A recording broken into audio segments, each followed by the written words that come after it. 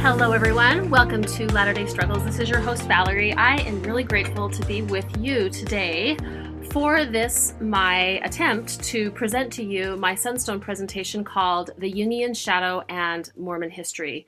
I'm also sort of morphing that to call it the Joseph Smith's Polygamy, or the Shadow of Joseph Smith's Polygamy and its ongoing reverberations. So anyhow, you know how you get going and it's like, oh, I just, you think of better ways to say things. So you guys, I'm coming at you a week after having gone to the Sunstone Symposium. It was a phenomenal experience. If you want to hear more about that, jump back to the episode right before this. And the episode right before that is where I present to you my first of the two presentations that I gave at Sunstone. And may I just begin by giving a huge plug for the Sunstone organization and for the opportunity that I had to not only present there, which was not only a joy, but absolutely terrifying a little bit. But it was also an amazing, amazing experience that I wish there were 10 times more people there. That would be my only wish, that it is that good of an opportunity to learn, to grow, to share, to be in connection with people trying to grow their souls. Okay, so today let's jump into this idea of the Jungian shadow and Mormon history. So this conversation that I want to have with you in the next hour is about human strength and weakness. This is about ourselves. So I really want this to be a self-reflection activity. This is about historical figures that go back as far as the Bible and into our modern days.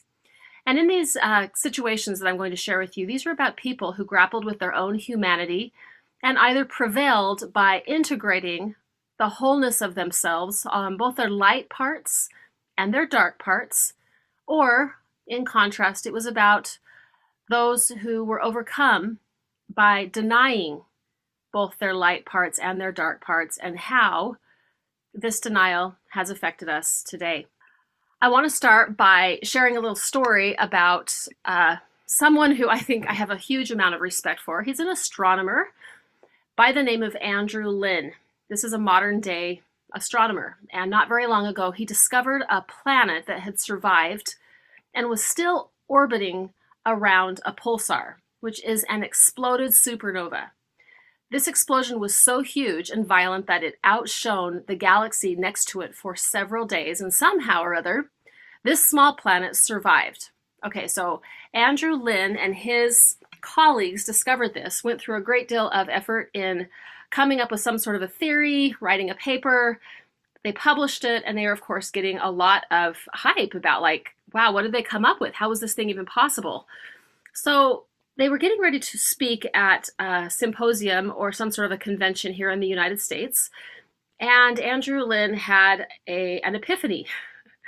The epiphany was that he had not considered one single factor in the analysis, and this single factor absolutely destroyed his entire theory.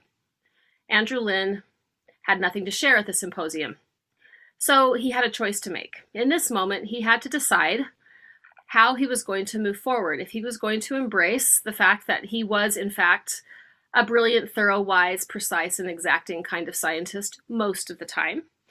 But he also had a choice as to whether or not he could embrace the reality and share with others the reality that he also had a dual self that was the opposite of each and every one of those characteristics.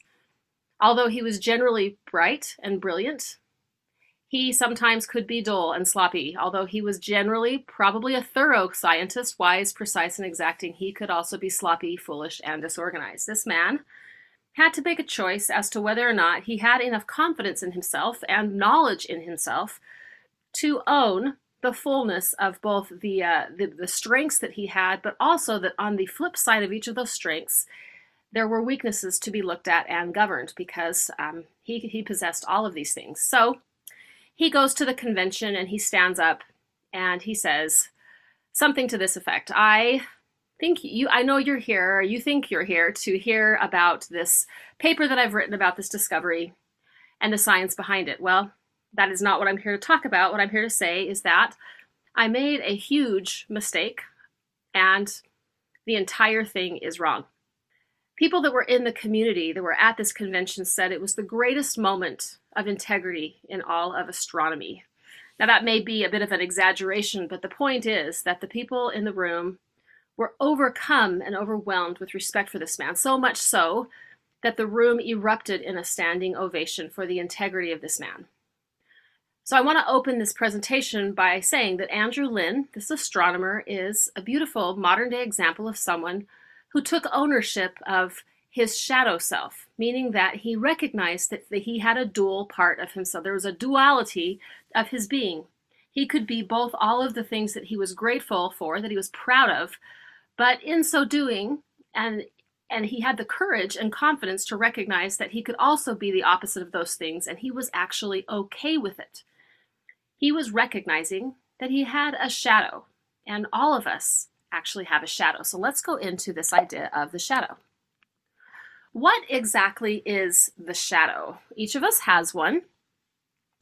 So Carl Jung came up with the philosophy of the way we talk about the shadow in humanity, and he says this: the shadow is simply the thing that I do not wish to be. So simply put, we all have one, and there are parts of us that we do not wish we had, but yet we still have them. The shadow refers to the part of our unconsciousness that is the nearest to the consciousness, okay? So we have the conscious part of ourselves, the persona or the masks that we wear, and these are okay, right? They are parts of us that we want the world to see. In the case of Andrew Lynn, he wanted the world to see him as smart and articulate and exacting and precise and thorough. And yet, the shadow part of us is the part that hovers just below our consciousness, which has an awareness that we're probably not always those things. So we kind of know that we have these parts of it, but the conscious part of us doesn't like to accept that that is actually true.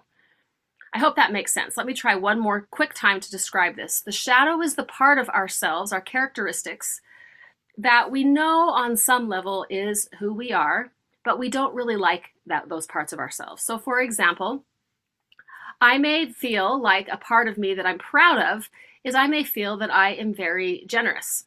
And yet at the same time, I have to have an awareness that sometimes I'm not very generous at all, and I am sometimes selfish. To the extent that I take ownership of the fact that sometimes I'm selfish, I will never probably be overly selfish because I have a pulse on the potential that I am sometimes selfish, and actually, sometimes that selfish part of me might actually be adaptive, meaning that it may actually contribute to my own capacity to self-care. So if I have a relationship with that part of myself that I don't wish I had, and I'm able to sort of keep notice of it and be aware of it, it won't take over, it won't take control. It remains a part of me that I own, that I accept, and that I mediate appropriately. Let's talk a little bit more about the shadow. Like I said before, we all have shadow parts. They develop early in our life when we map what others around us find acceptable and unacceptable about us. Another interesting concept of the shadow is that the shadow content varies from person to person, and it is informed by our family of origin, by our community, by our friends, by our church, by the systems around us, like our school and the clubs we join, the world that we live in. So someone may have a shadow where they feel a lot of anxiety around the idea of money. And someone else in another time, place, and culture and family may have no shadow at all about that. They may have a really pretty integrated understanding of the idea of money in their life. So everybody's shadows are slightly different based on the way we map what is okay and acceptable to those around us in our societies. Another aspect of the shadow is we have a really hard time coming to know our own shadows because we oftentimes spend a lot of time pretending like we don't have them. We oftentimes deny our shadow because we feel shame about it. We feel bad that these parts of ourselves, that these negative parts of ourselves, or at least we see them as negative. We don't like this idea. We like to feel like we're good and whole and kind and respectful and selfless and all of these things, while not recognizing that actually all of us probably have elements of ourselves, not probably, we definitely have elements of ourselves that are unknown and that we don't want to know. The deal is, though, that we come to know our shadows most generally in uncomfortable confrontations with others, meaning that to the extent that we don't want to know or choose to know or commit to knowing our shadows, we will in fact find out about what those shadow parts are when we are confronted with our behavior in the context of our relationships. So let me just give you a quick little example, kind of a funny one, but one that I was just sort of thinking about to illustrate how this shadow looks in real life. So my family lives in the Midwest, and we live on a lake. And my very favorite thing in the whole world to do is I like to be out on the boat with my family. And I figure this is the part of myself that I feel like I'm proud of. I feel like I'm a pretty good wife. I feel like I'm pretty generous and understanding and patient. But over the years, I've come to recognize that there is a dark side of me that emerges when I'm behind the boat trying to get up on a slalom ski if my husband is in captain's position. If he's at the wheel, there is a part of me that is nothing like I want myself to be. Not kind, not generous, not patient. And I have a couple of choices to make in those moments. I have to become very awake and aware of the fact that for whatever reason, in this particular moment, a dark side of me comes out.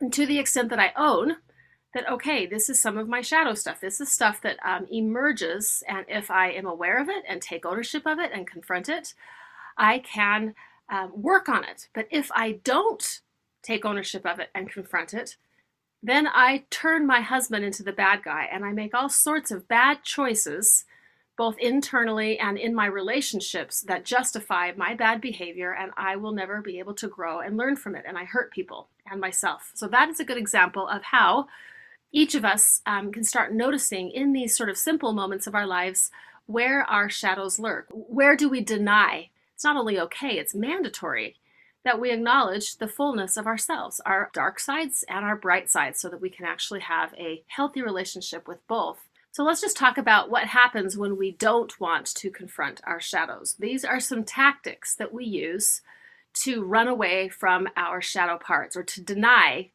that there is any darkness in us. First of all, we become extremely committed to the desired me state. Now, if you were in the room with me at symposium, at the Sunstone Symposium, you would have had the benefit, of course, of my slides and my face and all of my nonverbals. But the me state, I want you to imagine my putting hand quotes around me. This is who I want you to think I am. And then there is the contrasting side, the not me self state, which is this is my shadow part. So when I am running away from my shadow, I become sort of hyper actively aware of you thinking about me as all of the things that I want you to think about me. I want you to think that I'm perfect, that I am above reproach, that I never make mistakes. So whatever my particular shadow content is, I'm very, very consumed with your seeing me that way. And I really do a lot to manage my image around my me state. Okay, something else that I do to run away from my shadow is when the not me state inevitably creeps up, as it always will, I engage in a lot of self and other deception. I explain to you, or I tell myself, all sorts of creative things so that I can basically not be in contact or not be accountable for my shadow behavior. I also practice a great deal of very creative self-justification. Something else that I do as I'm running from my shadow is I treat you poorly. I experience a sense of grandiosity because, remember, I am denying my humanity. So basically my thoughts are, in some way, shape, or form, I am better than you. I don't know what you're talking about. I can't possibly be a selfish person. I have no selfishness in me, if that is my shadow material, in fact. And so I basically treat you as one down and experience myself as one up. So when I'm grandiose in a relationship, basically, I'm not accountable. I'm not sensitive to how I'm hurting you. My judgment is blunted. And I do things because I absolutely won't look at myself. So I make you the problem, which is the second tactic we use as we mistreat each other. After I'm grandiose, I will scapegoat you, meaning that if anything comes up that puts me into contact of this loathed shadow that I don't want to look at in myself, I blame it on you. Or, heaven forbid, if you do something that looks like my shadow stuff, I am ultra sensitive, hyper aware of it, and very hostile and judgmental. of you, because I don't want to even think about the possibility that anybody could be that way. But if I see it in you, it may on some sort of unconscious level remind me of myself, and I'm really hypersensitive to you behaving in a way that reminds me of what I don't want to think about in myself. Okay, we're going to go into some illustrations of this, but before I do that,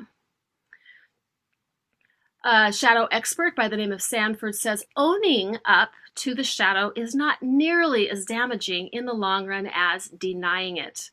Denying our shadows gets us in so much trouble, not only in the place of, it gets us in trouble in our own psychological and spiritual development, but it also really gets us in trouble in the realm of interpersonal development, which I think all of those things are very much linked to one another. So how do we integrate our shadow? How can we come to really consciously wake up to the fact that we each have shadow parts? Okay, I'm just going to run through just a short list of what we can do. We can heighten our awareness of a variety of things, but it's really all about heightening our awareness. Some things that I can become more aware of as I'm doing my own shadow work is I can become aware of how willfully unaware I have been. I can come to own what I have been out of contact with in myself, meaning that if I notice over and over again that I don't want to admit I'm ever wrong, I can really find my shadow material pretty closely surrounding what I'm not wanting to be wrong about. Another thing that I can heighten my awareness of is my own humanity. I can recognize that it's okay for me to have lightness and darkness within me, to have my strengths and my weaknesses. I mean, what else? The atonement is actually intended for us to come into contact with our shadow parts and embrace those weaknesses that we have and come into relationship with ourselves and with our Savior Jesus Christ through acknowledging our humanity, which is in essence our shadow parts. We can heighten our awareness around our own hubris. We can acknowledge over and over again how arrogant we are in thinking that we have it all figured out, or that we're smarter or more righteous or better or more of anything than the next person over. Something else we can heighten our awareness in as we're doing our own shadow work is we can really acknowledge our grandiosity, how sometimes we think we're better than other people. If we think we're better than other people in any realm of our lives, that is it's a pretty good guess that we have shadow material to confront. And also, it's really important as we heighten our awareness and do our own shadow work to notice, where are we self-deceiving? And where are we justifying our bad behavior? And where are we blaming other people on for things that we see out there that we don't want to acknowledge in ourselves? All right, so let's just talk about, so the idea here, if I were to sort of narrow down everything that I just talked about in terms of how to do shadow work, or how to integrate our shadows into ourselves, it comes down to two ideas. First and foremost is heightening our self-awareness, and the second concept closely related to this, heightening our self-awareness, is having the power of ongoing self-confrontation. Swig and Abrams, a couple of other experts in the field of shadow work, they say this: the aim of meeting the shadow is to develop an ongoing relationship with it, to expand our sense of self by balancing the one-sidedness of our conscious attitudes with our unconscious depths.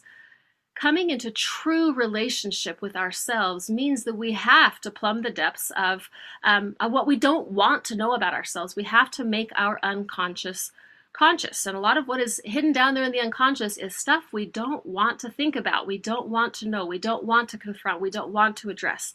But it is through confronting, addressing, and knowing these things that we come into a fullness of the depths of and the beauty of what it is to be human. So addressing and acknowledging all of our shadow parts not only help us come closer to God and ourselves, but it also helps us be in more ethical relationship with those around us. And that's what we're really going to spend a lot of time on right now. All right, so let's just spend a minute talking about an example of where this went well, where someone was able to confront his own shadow, and offers for us a phenomenal example of what it looks like to self-confront and do their own shadow work.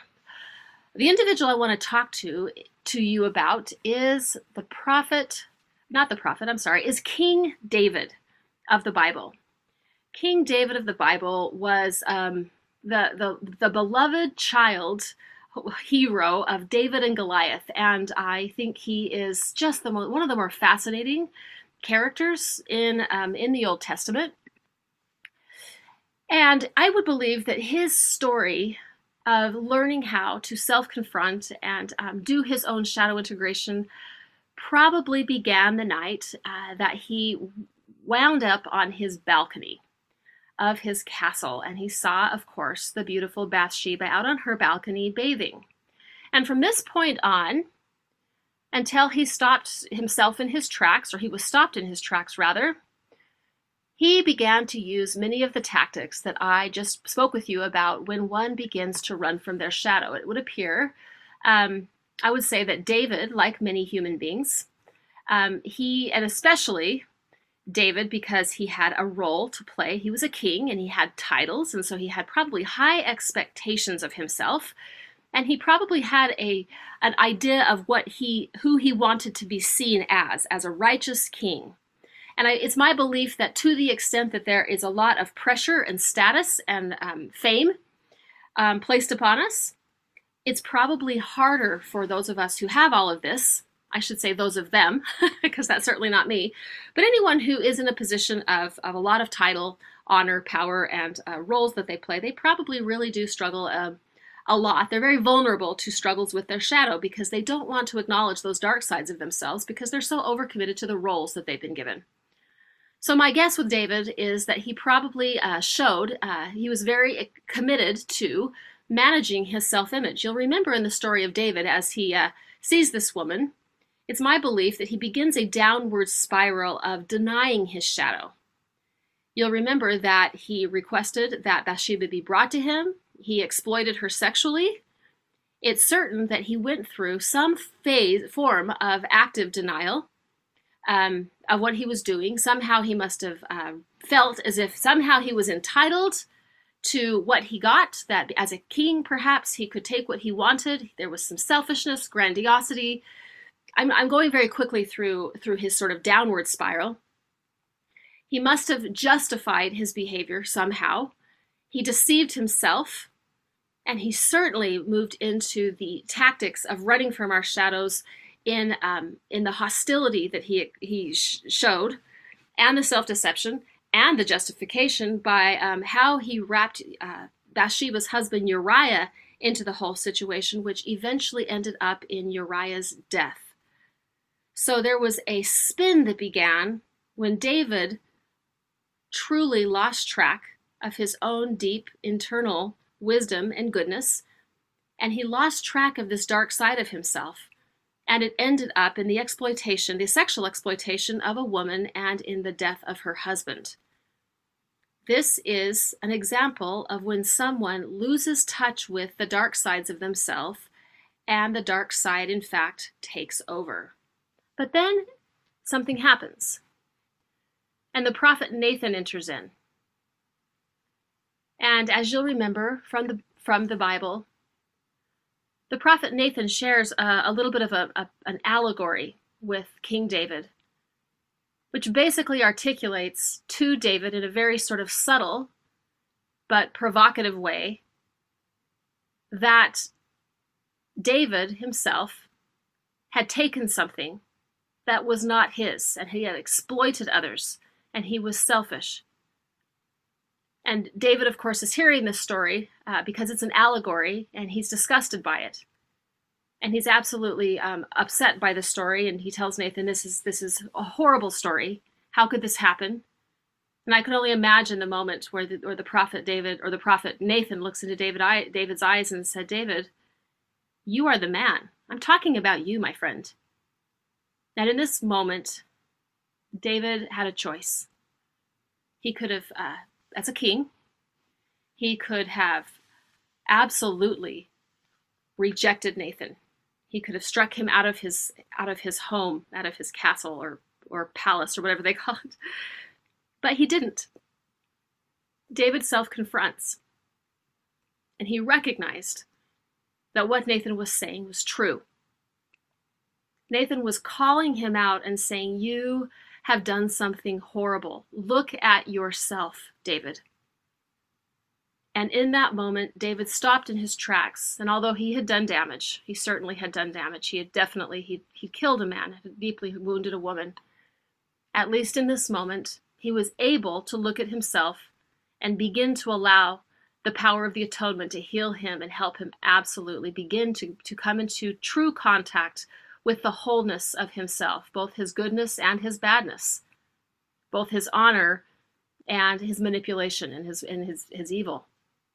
And we know this for a fact because later on in the Old Testament, if we go to the 51st Psalms, the 51st Psalm, we have recorded a psalm written by David as he walks us through his process of healing from his own unresolved shadow, as he takes upon himself the required work of looking at himself and asking for forgiveness, of self-confronting, of recognizing, I have self-deceived, I have self-justified, I have exploited people, I have scapegoated people, I have been hostile, and I am sorry.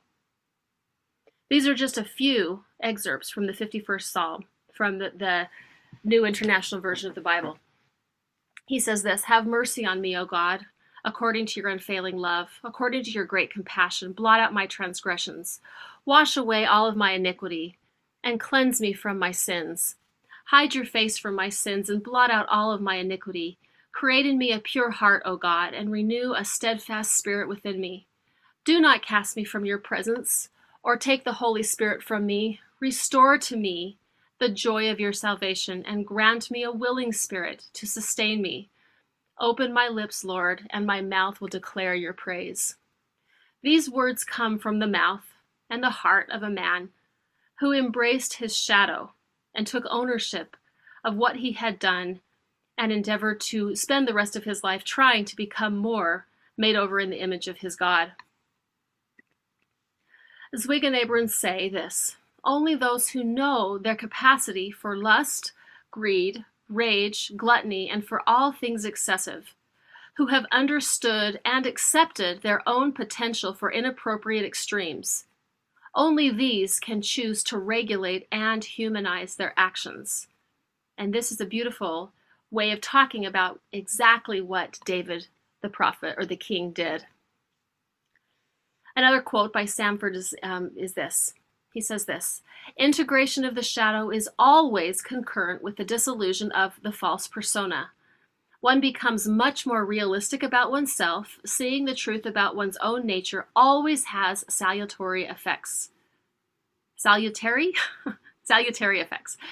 "Honesty is the greatest defense against genuine evil. When we stop lying to ourselves about ourselves, that is the greatest protection we can have against evil." Let me repeat that last line. When we stop lying to ourselves about ourselves, that is the greatest protection we have against evil. I'm now going to turn to an example that is not quite so, it's not as uplifting as the story of King David. As a matter of fact, this is my least favorite part of the presentation, although maybe the most powerful and provocative part. I'm going to talk about a less effective example. I'm going to talk about an experience of a very, very important figure in our own Latter-day Saint church history who was not able to confront his own shadow. I'm going to talk about the prophet Joseph Smith, and I'm going to relate his shadow struggles around the same topic where I looked at David's shadow struggles, and that had to do with power, women, and polygamy, and specifically polyandry. I'm not here to persuade you. I know there are a lot of different feelings and thoughts that we may have about this topic of Joseph Smith's polygamy, but I am just wanting to invite and evoke thought. So let's just talk a little bit about some similarities between the prophet Joseph Smith and King David. First and foremost, I believe that God loved both of these. These are both children of our divine parents, and so by definition, they are beloved, independent of their strengths and weaknesses and their struggles, because that is the birthright that we all have of children of God. Both of these men were very human. Both were very powerful in their own circles and in their time. Both were very charismatic, clearly by the lives that they led and the records that have been left behind. Both men lived in a world where men had power over women. That does not make it right. I'm just saying that this is something that was very similar in the worlds of these men. Both of these men practiced polygamy and specifically polyandry. And it is my feeling that both seemed to have experiences being at profound internal war with themselves around issues of patriarchy, power, and sex. As I share this story with you, or my thoughts, my analysis of the prophet Joseph Smith and his inability to look at his shadow, it is my feeling that I don't believe that Joseph Smith was an evil man, but I do believe that Joseph Smith lost touch with his own humanity, and his shadow did, in fact, take over. So let's just talk a little bit about what I believe were Joseph Smith's unique unresolved shadow parts. I definitely feel like Joseph Smith struggled with the ideas around power and authority. I believe that he struggled with power issues with both genders, and there was something in his shadow where he didn't quite know himself well enough to make sense of his profound need for affirmation and validation. I also believe that he had some unresolved shadow material around what women meant in his life, and that is closely linked. All of these are actually closely linked one to another. But I also believe that he had unresolved shadow content that was never looked at around sexuality. I want to make a couple of caveats as I really jump deeply into this, which is I believe that that Joseph Smith in the 1830s, as is the case to this day, we are all a product of a larger culture where these have always been an issue. In other words, patriarchy, power, and sexuality are fraught subjects and have been essentially since the beginning of time. I will say, however, that I think because of Joseph Smith's legacy, these are struggles that are somewhat idiosyncratic and unique in our church tradition because of his unique and idiosyncratic struggles with these issues and how they played out in the restoration of Joseph Smith's restoration of the Church of Jesus Christ of Latter-day Saints and his interactions in this historical time period. Something else I want to throw out there, just for us to sort of think about as we sort of scaffold or I create a structure around the conversation I'm about ready to have with you guys, is that once again, when someone has a large amount of influence, they can create large problems. And it can become a small snowball that turns into a giant snowball. If we have a small sphere of influence and we have shadow struggles that we don't overcome, we create small problems. But if someone has a large sphere of influence and they don't look at their shadow material, it can become a large problem, even a problem that is close to a disastrous problem. So let's just talk a little bit about the tactics used when we're running from our shadows, and specifically the tactics used when Joseph Smith decided to enter into the practice of plural wives, and how he was able, because he didn't make sense of his own underdeveloped shadow struggles with women, with power, with patriarchy, with sex. He didn't make sense of these things, and so he moved into a behavior that I believe is a product of not looking at his own shadow. Let's just look at the tactics that happened as he was running from his own shadow. My belief is that he had an extreme commitment to this idea that I am a prophet. I personally believe that Joseph Smith had prophetic experiences at the beginning of his tenure as a prophet. I think that prophetic or divine interactions did in fact happen, and so he really self-identified as a prophet, and so he really held on to what it means to be a prophet. I'm just going to speculate how he may have wanted to be seen, perhaps as strong, holy, righteous, inspired, trustworthy, generous, selfless, and honorable. But because he was so committed to himself as a prophet and he lost touch with the reality that he was also a human, my belief is that these me states, strong, holy, righteous, inspired, trustworthy, generous, selfless, honorable, those are his me states. He lost touch of his humanity side, the human side, the male side, the weak side. And these not me states that he just absolutely seemed to struggle with even having any contact with, weak, unholy, wicked, uninspired, untrustworthy, selfish, and dishonorable, because he would not look at those and would not acknowledge those, when those things began to seep up through the floorboards of his life, he could not and would not look at them for what they really were. When we deny our shadow, it starts to take over, and then we do all sorts of very, very creative things to make that which is not okay, okay, to fit it in the paradigm of our me self state. So let's talk about how Joseph did that. Remember, there are several tactics that we use to run from our shadow. Tactic number one, I mentioned before, was an extreme overcommitment to our own self-image, to managing that image. Tactic number two is we enter into a lot of self-deception and other deception. I'm going to be pretty brief on these. There are many more that I could share, but I'm just going to give you a few examples of self-deception and other deception. Of course, the deception that was experienced between himself and his own heroic wife, Emma. There was a lot of deceit there as he began to take on plural wives, and many of which she was not aware of. There is also consistent public statements of denial that plural marriage was not being practiced when in fact it was. There was also a fairly common practice in the early church of doublespeak, meaning that there were certain ways of talking about plural marriage that made it okay. If it was called one thing, it was ordained of God. If it was called another thing, it was adultery. I feel like these were ways that Joseph was deceiving himself and perpetuating a climate of self and other deception in the early church by allowing this practice to become normalized.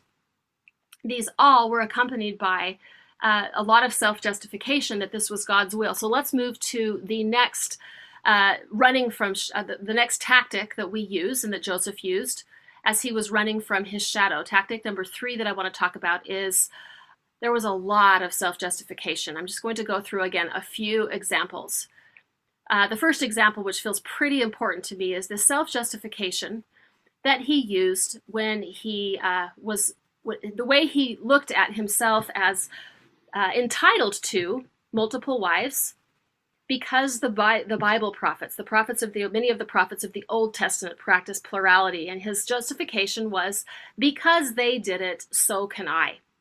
I want to just read a little quote by the great American suffragette Elizabeth Cady Stanton when she talks about this idea that just because the prophets of old did it, somehow it's okay. And this is her, she refutes this by saying this: every infraction of the divine law of monogamy, symbolized in the account of the creation of woman in the 2nd chapter of Genesis, brings its own punishment, whether it is inside of or outside of the marriage relationship. Polygamy and concubinage wove the thread of disaster and complications throughout the lives of families, and its dire effects are directly traceable in the feuds and the degeneration of their descendants. The chief lessons taught by history is danger of violating physically, mentally, or spiritually the personal integrity of women.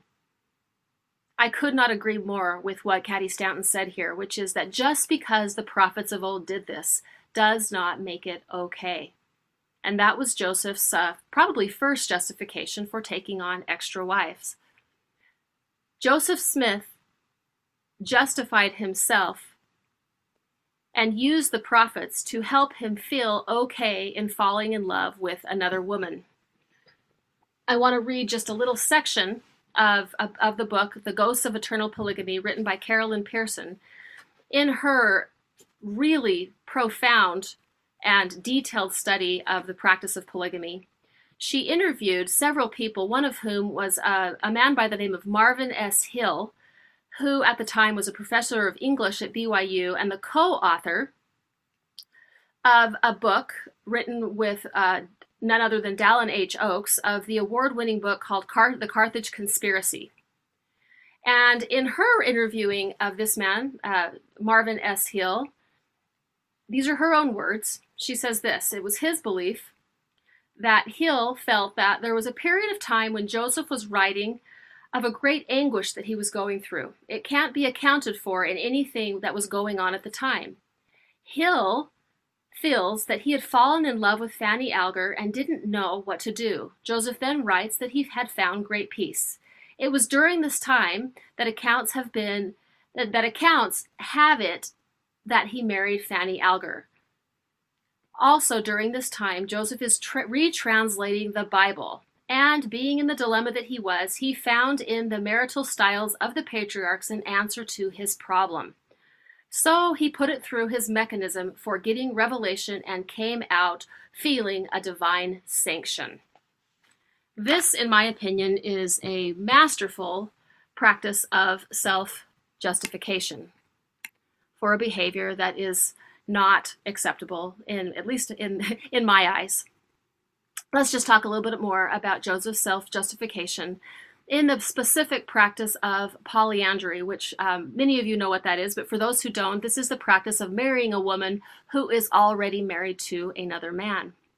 There are three specific self-justifications that were used at the time these polyandrous marriages took place. I'm just going to mention each of these come from Todd Compton's study of Joseph Smith's plural wives in his book In Sacred Loneliness. There's one, so the first one is this idea, which was actually not unique to the restoration tradition, the LDS restoration. It was actually something that was going on elsewhere in the burnt over district of the New England area, New York State, where they were.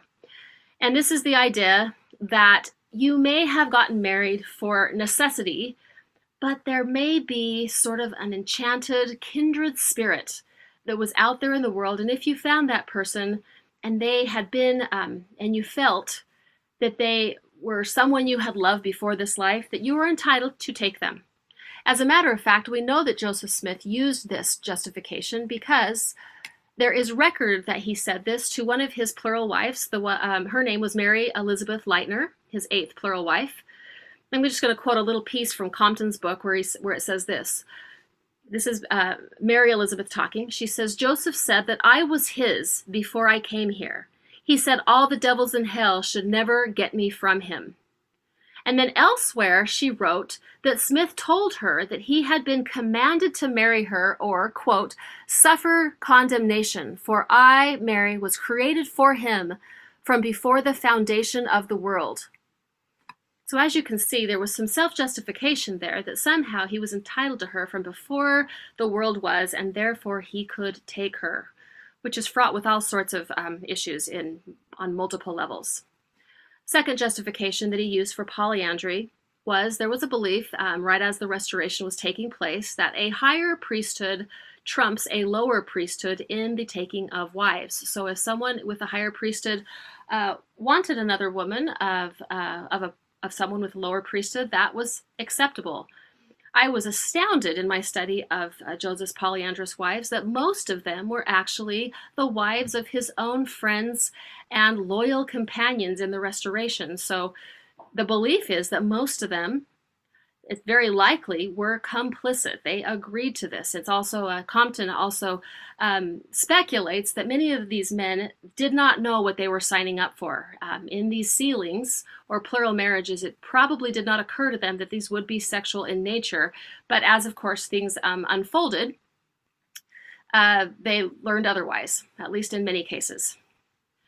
All right, a third justification for polyandry is that there was belief taught, that Joseph Smith taught, that any marriages that were not performed under the authority restored to Joseph Smith himself were not marriages at all. They did not count. So if they were performed by any other church or civilly, they were not marriages anyways. And so therefore, those with the authority under Joseph Smith could have and could marry as they desired because they were not competing with a viable authority anyways.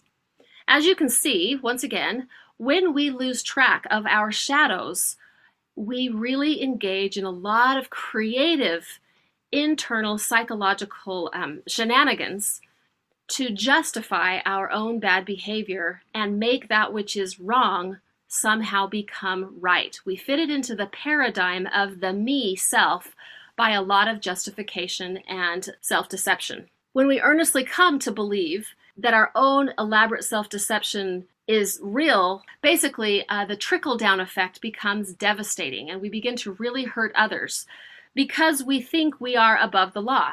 As we self-justify, as we lose contact with our shadows more and more, and we believe ourselves so above reproach that we don't have a shadow part, that we couldn't possibly be conniving, be manipulative, be completely self-deceived. As we completely distance ourselves from those things, our grandiosity becomes greater and greater. Let's just talk a little bit about Joseph Smith's struggles with grandiosity as he further estranges himself from his own humanity. Just a couple of, again, brief points. The feeling that somehow he was personally infallible. I will talk a little bit later about how he did begin to look at this differently right before the martyrdom, but it was too late. Other parts of grandiosity that were evidenced in Joseph Smith's life in this period as things unraveled for him was this sense of his entitlement to follow an entirely different set of rules, not only from the culture at large, but even from those in his own religion. There was sort of an in crowd, and there was a dynastic sense of being connected to him and a power structure inside of even the church itself. It's a grandiosity, a placing of people above other people and them having different rules. And then, of course, another element of this grandiosity was just his general treatment of the women that he coerced into these plural marriages. They demonstrate great blunted judgment, his blunted ability to discern the pain and the agony that they must have been in, the cognitive dissonance that they were probably experiencing in having this deep and profound trust and faith in a lot of the early restoration principles, while feeling probably to their core that this could not be right, and yet blunting those feelings in the face of trying to be loyal to who they believed was a prophet. And how painful that must have been for these people involved. All right, let's move on to how he scapegoated. This is yet again another tactic that we use when we are in active denial of our own shadow, when we're running away from our own humanity. We scapegoat other people. So let's look and see how Joseph did this. I'm really intrigued with the 132nd section of the Doctrine and Covenants, and Joseph's the ways that he looks at not only the founding patriarchs, those early polygamists that gave him the sort of permission to practice polygamy and polyandry himself, but I'm also extremely intrigued with the way he interacts with King David in the 132nd section of the Doctrine and Covenants. He's very hard on David. I've never liked, for years and years and years, long before I was even interested in this topic at all, or interested in all of the things that I'm interested in and sharing with you on the podcast, I've never accepted what was said in the Doctrine and Covenants, section 132, verse 39, among other things that I didn't accept, but this bothered me, where Joseph really is hard on David and basically says that David has fallen from his exaltation. Because David took to wife Bathsheba and killed her husband, he has lost his exaltation. I see that as a scapegoating tactic, where in 4 different places in the 132nd section, Joseph basically says, as long as you don't kill a man, you can practice polygamy. What I hear in that, once again, in his own woundedness, his own self-deception, his own self-justification is, I didn't kill anyone, therefore it's okay. He was throwing David under the bus because he was not like David. David was different. He was better than David. David had killed a man. And he was really tough on David, I think, because Joseph struggled so much with the acknowledgement of his own shadow self. And of course, the very last tactic for running from our shadow is hostility and judgment. Joseph was known to be very, very hostile to those who rejected his what do I want to say? who rejected his invitations to practice plural marriage, polygamy, polyandry. He was known to really defame some of the women when things did not go well. I also find it very hostile that he threatened his own wife Emma with eternal destruction if she would not support the practice of polygamy. And of course, the final act of hostility right before Joseph's death was the destruction of the expositor. That was in part intended to expose Joseph's practice of polygamy, which of course led to his death. This is something I want to paraphrase from a great thinker by the name of Scott Peck. And it talks a little bit about this very, very complex interaction that we have with ourselves when we're in denial of our shadow. He says this: now we come to a sort of paradox. People hiding from the shadow feel themselves to be guiltless, but at the same time, they have an unacknowledged sense of their own self-deception. It is a sense from which they are frantically trying to flee. The essential component of this experience is not the absence of a sense of sin or imperfection, but the unwillingness to tolerate that sense. The self-deceived are aware of their evil and desperately trying to avoid the awareness, continually engaged in sweeping the evidence of their evil under the rug of their own consciousness. I feel like that is exactly what we are witnessing in the sad end of Joseph Smith's life as he continued to avoid his shadow. The question I want to move to now is, was there perhaps a Nathan figure, someone who confronted Joseph and invited him to look at himself that may have actually prevented Joseph to spinning to his life and the beginnings of the church spinning out the way it did and ending up in Joseph Smith's death? I'm going to just throw out an idea that I believe there's a possibility, at least, looking at the history, that none other than Oliver Cowdery may have tried to be Joseph's Nathan figure. I'm going to just reference for a moment from Todd Compton's In Sacred Loneliness. I'm going to just talk a little bit about a string of events that happened beginning in 1835, which is around the time when it is believed that Joseph Smith propositioned Fanny Alger. There was a fierce argument between Emma and Joseph, and Oliver was called in to mediate. This is 1835. At that point in time, Fanny was expelled from the Smith home.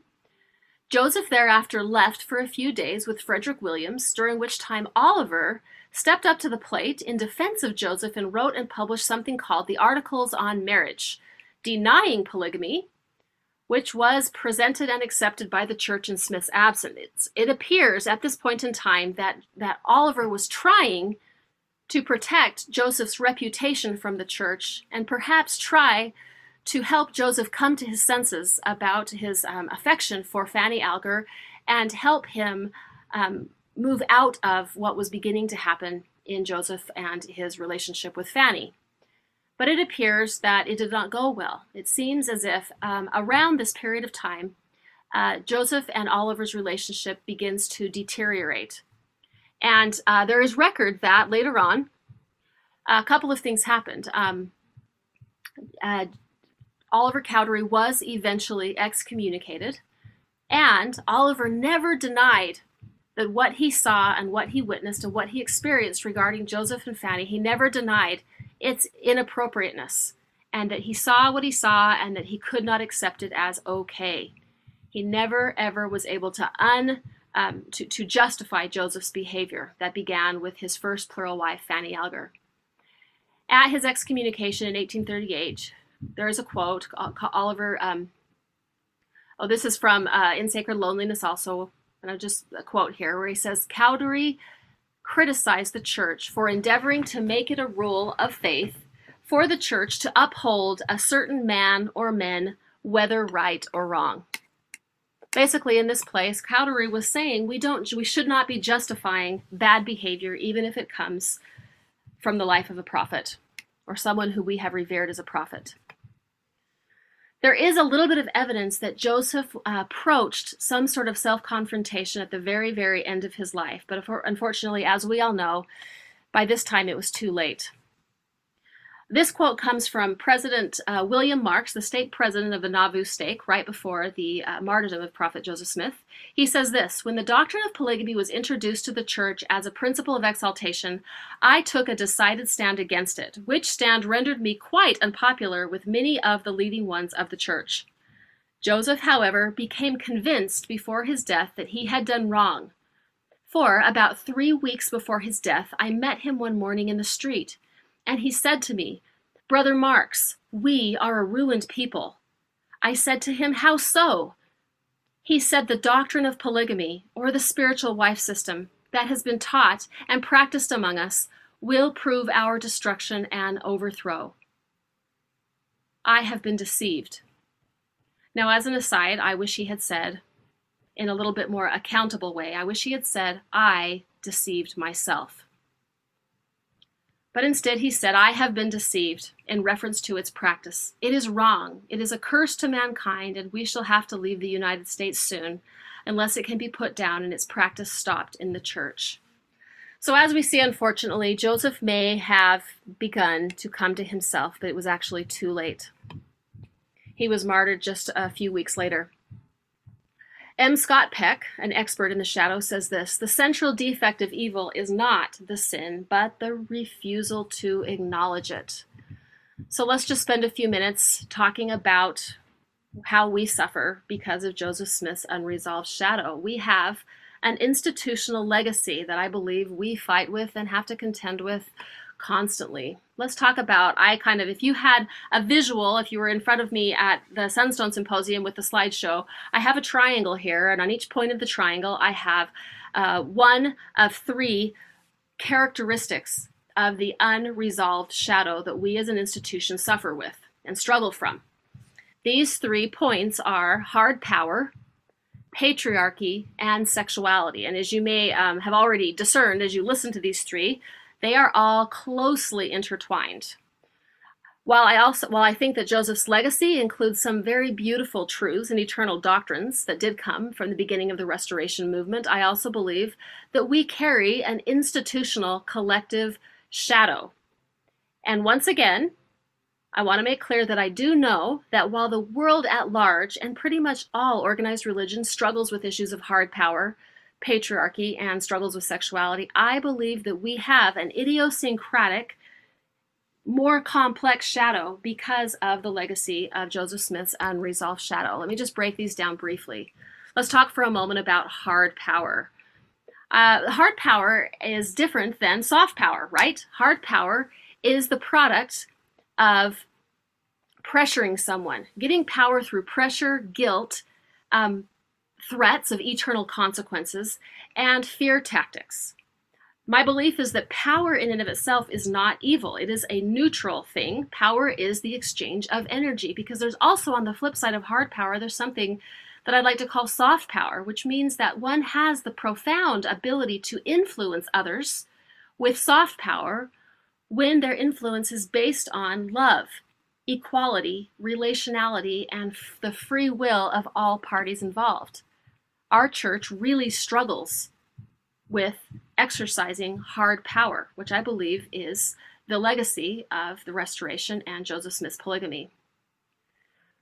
I believe that we struggle with power over, in the church. I think there are institutional struggles where a small body really exercises a lot of hard power over both men and women. And there's not a lot of dialogue. There's not a lot of interaction. But I also believe that we struggle with this early idea of, I want to talk for just a second about the word dominion. This is also used in the Doctrine and Covenants. Dominion, by definition, means dominating over. There's a phrase in the Doctrine and Covenants that refers to the idea of unrighteous dominion. It is my feeling that all dominion, all dominating behavior is unrighteous. In human relationship, we do not dominate over anyone. Any dominion over is unrighteous dominion.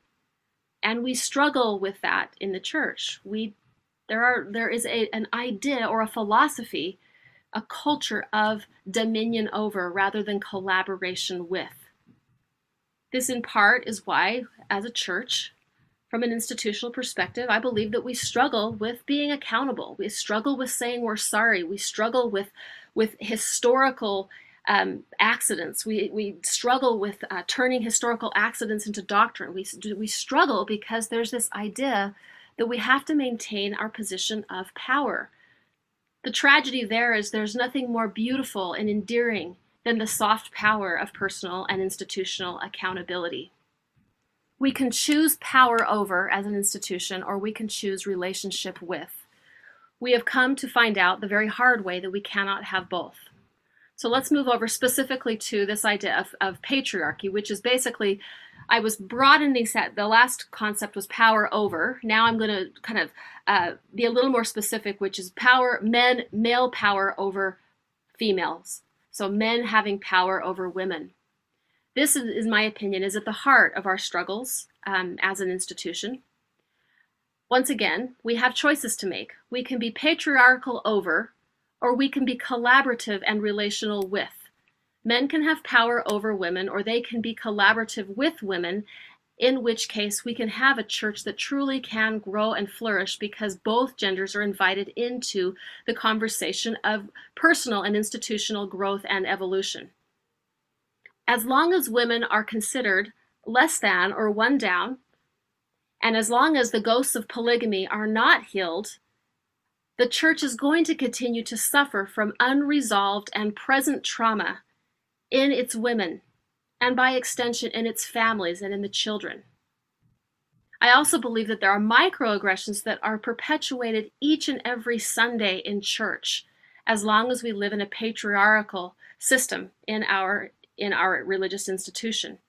Women are subjected to microaggressions, which is just small but significant wounds to their own sense of worthiness and value, as long as they are under the power of an entire gender. I also believe that as long as we have any kind of a theology where women are considered an eternal reward for men, we are in an institution that is not going to bring about the evolution, the full evolution of women or men. It's a doctrine and a philosophy that is fraught with problems. It destroys identity. It destroys people. It wounds. It hurts. It is not the gospel and doctrine of Jesus Christ. And finally, under the idea of our institutional shadow is the problems that we have that patriarchy brings a silencing of a feminine divine.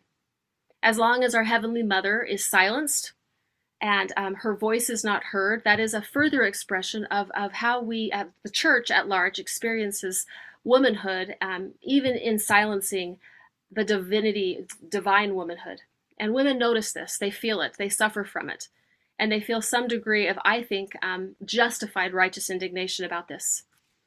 Let's talk about the third point of the triangle. We had started with hard power that I just recently talked about, patriarchy, and now I'm going to move over to our fraught relationship with sexuality. And I know this is a big one.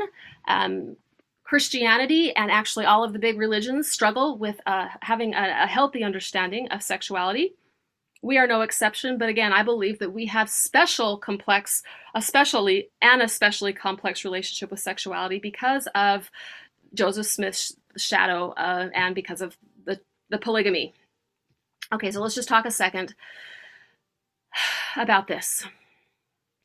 I believe that, let me just put on my trauma therapist hat for a brief moment. When someone is the product of generational trauma, what they oftentimes do is they inadvertently either model the behavior of the perpetrator or they react against the behavior of the perpetrator. So in this frame, if we look at institutional trauma that we have experienced as an institution, we have actually done both.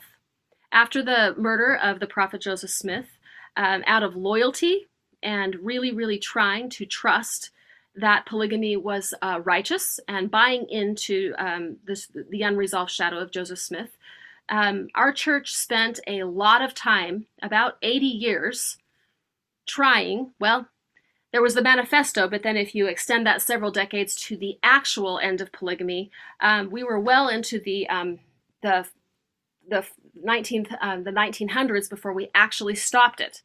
So we tried, as children, as an institution surviving trauma, we tried to actually model the behavior and somehow live in the cognitive dissonance of making that which was psychologically, spiritually, ethically, and morally just devastating to so many people. We tried to make it right.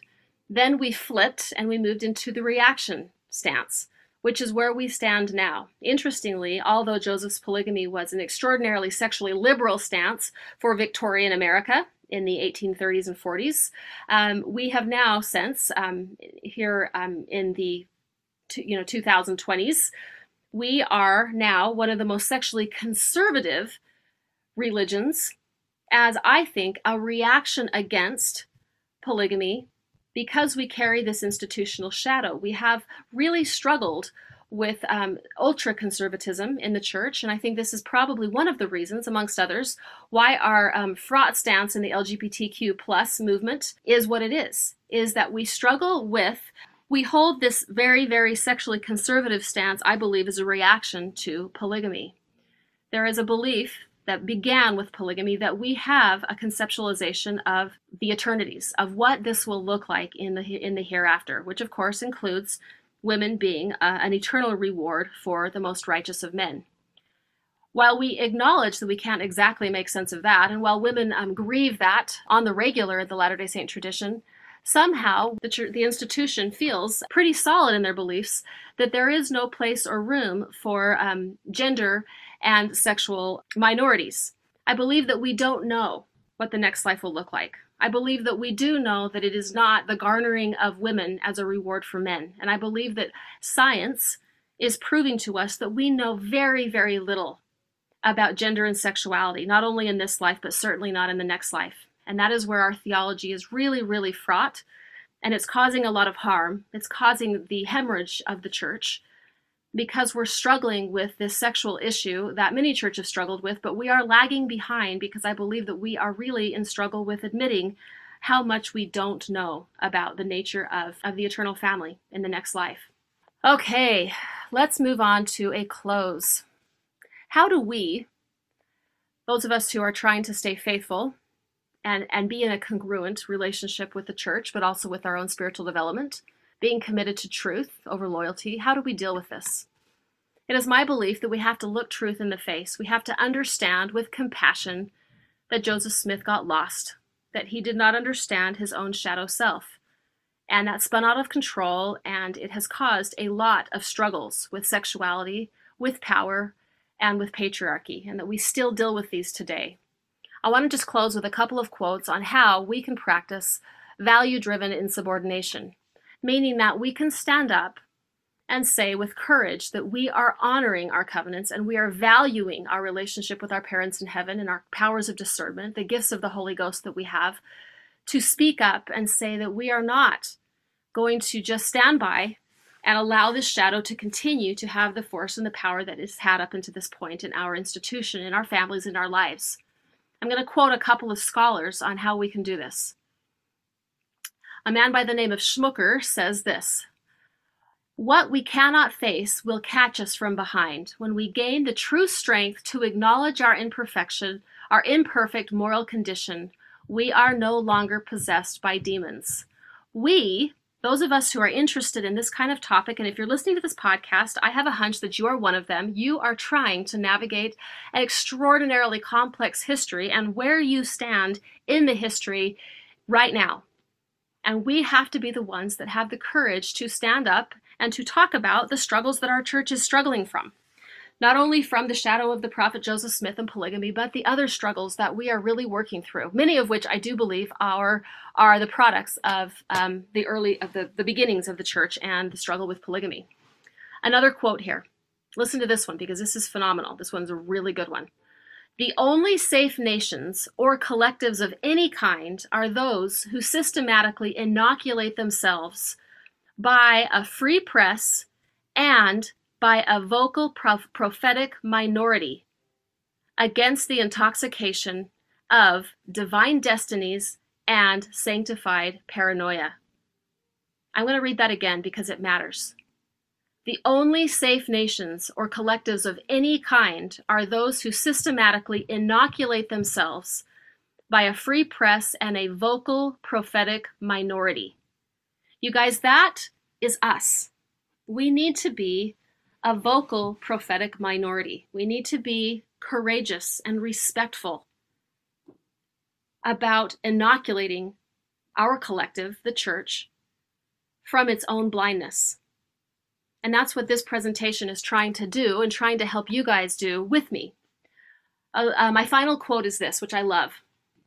This is by someone by the name of David Steinel Rast. He says this: "When you are through with your tradition, it must be different from where you found it, or else you have failed. It is your responsibility to make your religious tradition, whatever it may be, Christian or otherwise, more truly religious by the time you are through with it. That is the great challenge we face. And so the challenge that we face, each of you who are listening to this, is we have the challenge to look truth in the face, to acknowledge the struggles of our founding prophet, to acknowledge the legacy that we still carry, and to do our best to manage the tension that we have to hold with the truth and the legacy and the beauty that we enjoy that keeps us there, with the truths, the struggles, the unresolved shadow that we are still working our way through, even to this day. So, if you liked this podcast, yes, it was a podcast, but it was also this has a little bit different flavor than some of my podcasts, where it's a little bit more of an interaction or a dialogue. Like I said before, this was a formal presentation that has taken me many, many months in the preparation. Probably, I don't even know how many hours, but I'm so grateful that I got to give it there, and I'm really grateful that I get to give it here. My first Sunstone Symposium was, the presentation has been shared like crazy on this podcast, and it's really my hope that as you have heard this and taken it in yourself, that you share this far and wide. If this feels like something that you want to other people to at least think about. Like I said, I don't pretend to be the expert and know everything. I don't know everything, but I do feel that I have been given the gift of at least having enough courage to put these thoughts out there so that we as an institution can become healed. That is my hope. And the best way we can become healed is by raising our awareness of what it is that we're confronted with, what it is that we're involved in, why we struggle, how we got here, how it began, and how we can overcome. And it is that vocal prophetic minority. It's those of us who are willing to share or speak up or do both. These are the ways that we as a church can heal from our wounds. So share this far and wide. If you feel so inclined, I always deeply appreciate those of you who jump on iTunes and write a positive review and rate this podcast. And as usual, please subscribe, and I hope to see you soon.